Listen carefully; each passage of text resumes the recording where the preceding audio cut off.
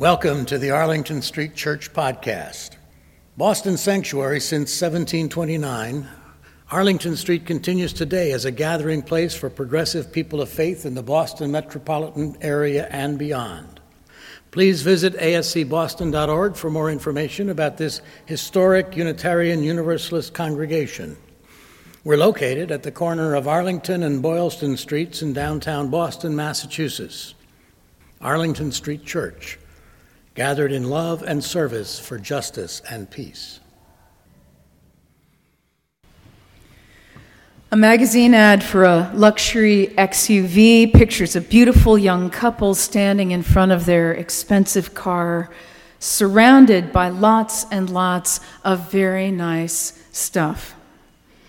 We are to imagine that everything in the photo is contributing to their happiness. The caption reads, "To be one with everything, you need one of everything." Yeah. Or maybe we need lots of everything. I just read that McDonald's now opens 2,000 new restaurants in the world every day. Yeah. Let's spend some time together this morning in a consideration of consumption, greed, overconsumption, addiction, renunciation, and freedom. How much time do you have? Okay, lest I be accused of preaching. Let's just nod at everything we know about consumption, overconsumption, and addiction, shall we? St. Augustine famously prayed, "Dear Lord, make me chaste, but not yet." Renunciation sounds suspicious too, doesn't it?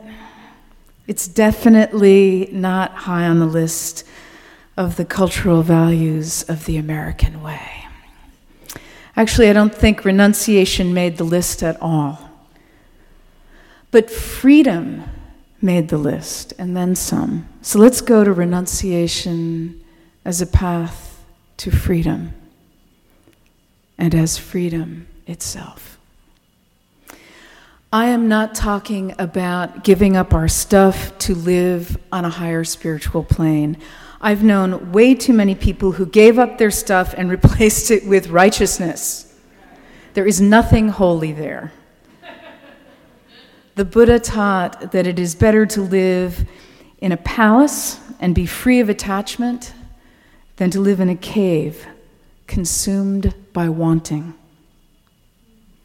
I am talking about renunciation as letting go, especially of letting go of longing with all its attendant torture. The Tibetans have a word for that sticky feeling that describes getting hooked by something. The word is Shenpa, S-H-E-N-P-A, Shenpa. American Tibetan Buddhist nun Pema Chodron writes, "It is an everyday experience. At the subtlest level, we feel a tensing, a sense of closing down, and then the feeling of withdrawing, of not wanting to be where we are. That is the hooked quality. That tight feeling has the power to hook us into self-denigration, blame, anger, jealousy, and other emotions that lead to words and actions that poison us. Yet we don't stop. We can't stop because we are in the habit of associating whatever we are doing with relief from our own discomfort. Shenpa is usually involuntary, and it gets right to the root of why we suffer. It thrives on the underlying insecurity of a world that is always changing. We experience this insecurity as a background of slight unease or restlessness. We all want some kind of relief from that unease, so we reach for something to soothe ourselves, known in some circles as our drug of choice. It doesn't necessarily present as a drug. Maybe it's eating or drinking, getting buried in a book or online or shopping or sex, all good in moderation. And then somehow it's no longer in moderation, and we are imbuing it with that magical quality of something that comforts us, and then we become unconscious, and then we're hooked. Shenpa. We poison ourselves with that which once soothed us. What was our best friend turns on us with a vengeance. We become enslaved to a tyrannical master. And it's not always a substance or a behavior. It might be a way of seeing or a way of being that does us in. I love the old Zen story of two monks, Tanzan and Eidiko, who meet a woman dressed in kimono standing at the river's edge. They all want to cross, but the water is muddy and the current is strong. The woman asks the monks for their help, and without hesitation, Tanzan, the senior monk, lifts the woman onto his back and fords the river. Aikido trails behind. Safely across, Tanzan sets down the woman, they bow to one another, and the monks travel on together. Hours pass in silence until Aikido can't stand it any longer, and he says, "How could you touch her?" referring to their vow of chastity. "How could you have carried her?" "I left that woman on the banks of the river. Yet after all this way, you appear to be carrying her still." Aikido is trapped in Shenpa. Any addict in recovery will tell you, addiction being Shenpa, the first maneuver in getting unhooked is to get honest. Houston, we have a problem.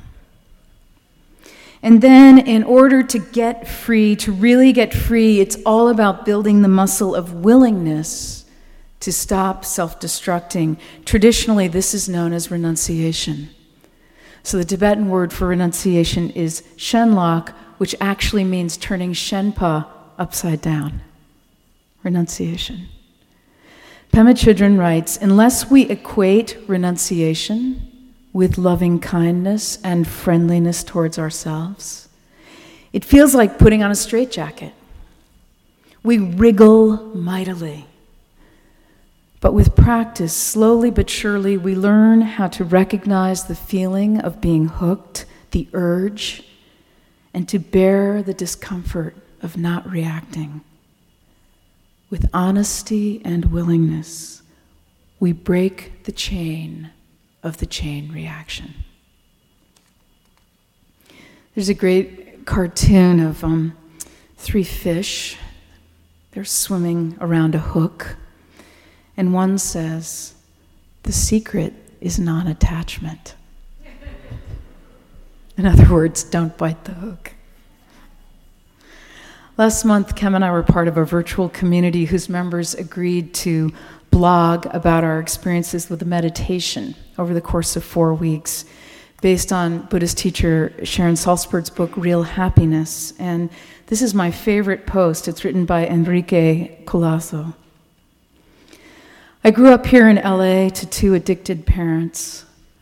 My dad left when I was very young. I have no memory of him, and he was gone my whole childhood.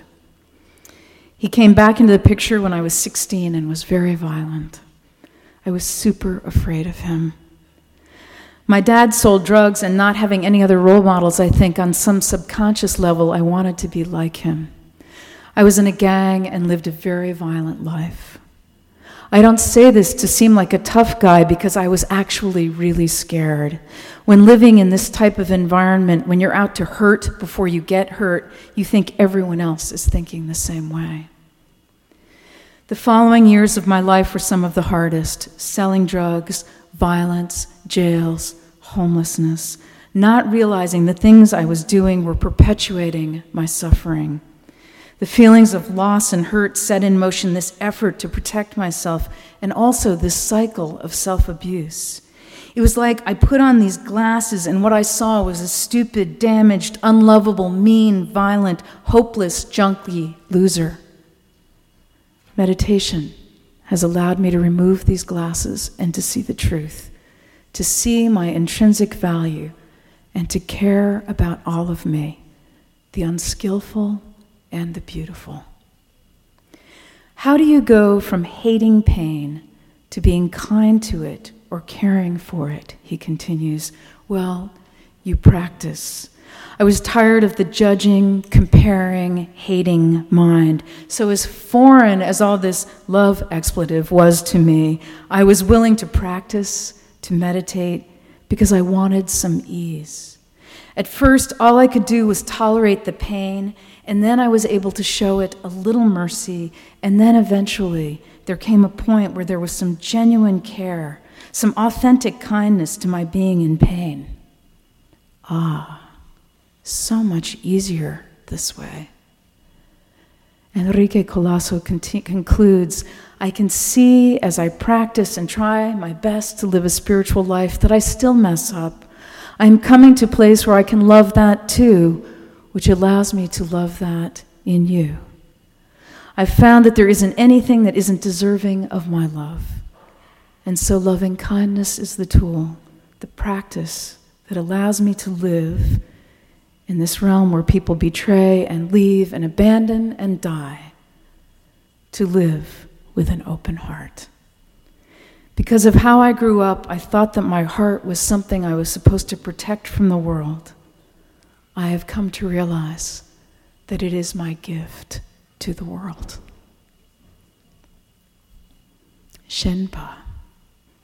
Honesty, willingness, renunciation, getting unhooked, love. I'm going to close with probably my favorite Shenpa story. This is told by Pema Chodron. She writes, I once attended a lecture about a man's spiritual experiences in India in the 1960s. He said he was determined to get rid of his negative emotions. He struggled against anger and lust. He struggled against laziness and pride. But mostly, he wanted to get rid of his fear. His meditation teacher kept telling him to stop struggling, but he took that as just another way of explaining how to overcome his obstacles.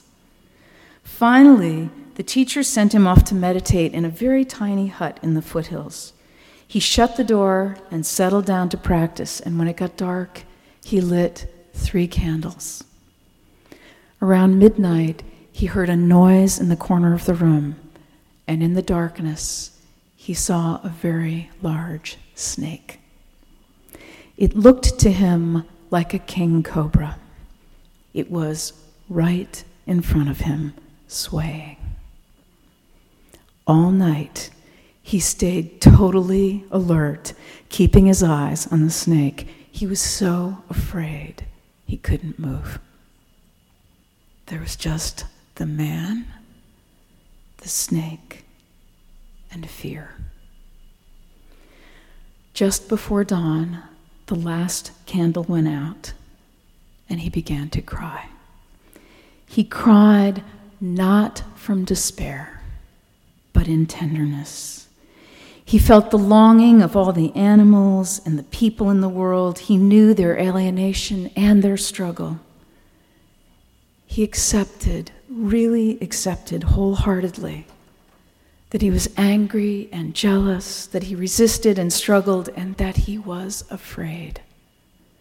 He accepted that he was also precious beyond measure, wise and foolish, rich and poor, and totally unfathomable.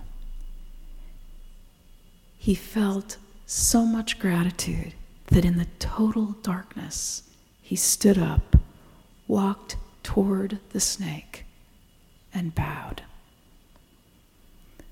Then he lay down and fell sound asleep on the floor. When he awoke, the snake was gone. As he put it at the end of the lecture, that much intimacy with fear caused his dramas to collapse and the world around him finally got through. Beloved spiritual companions, we do not need one of everything to be one with everything. That sticky feeling, Shenpa, will come to no good. Honesty and willingness are the road to renunciation, and renunciation, getting unhooked, letting go, is the path to freedom. The candles burn out, and it is very dark just before dawn. But when we awaken, the snake is gone. May our dramas collapse and the world get through. And may we make of our open hearts a gift to the world.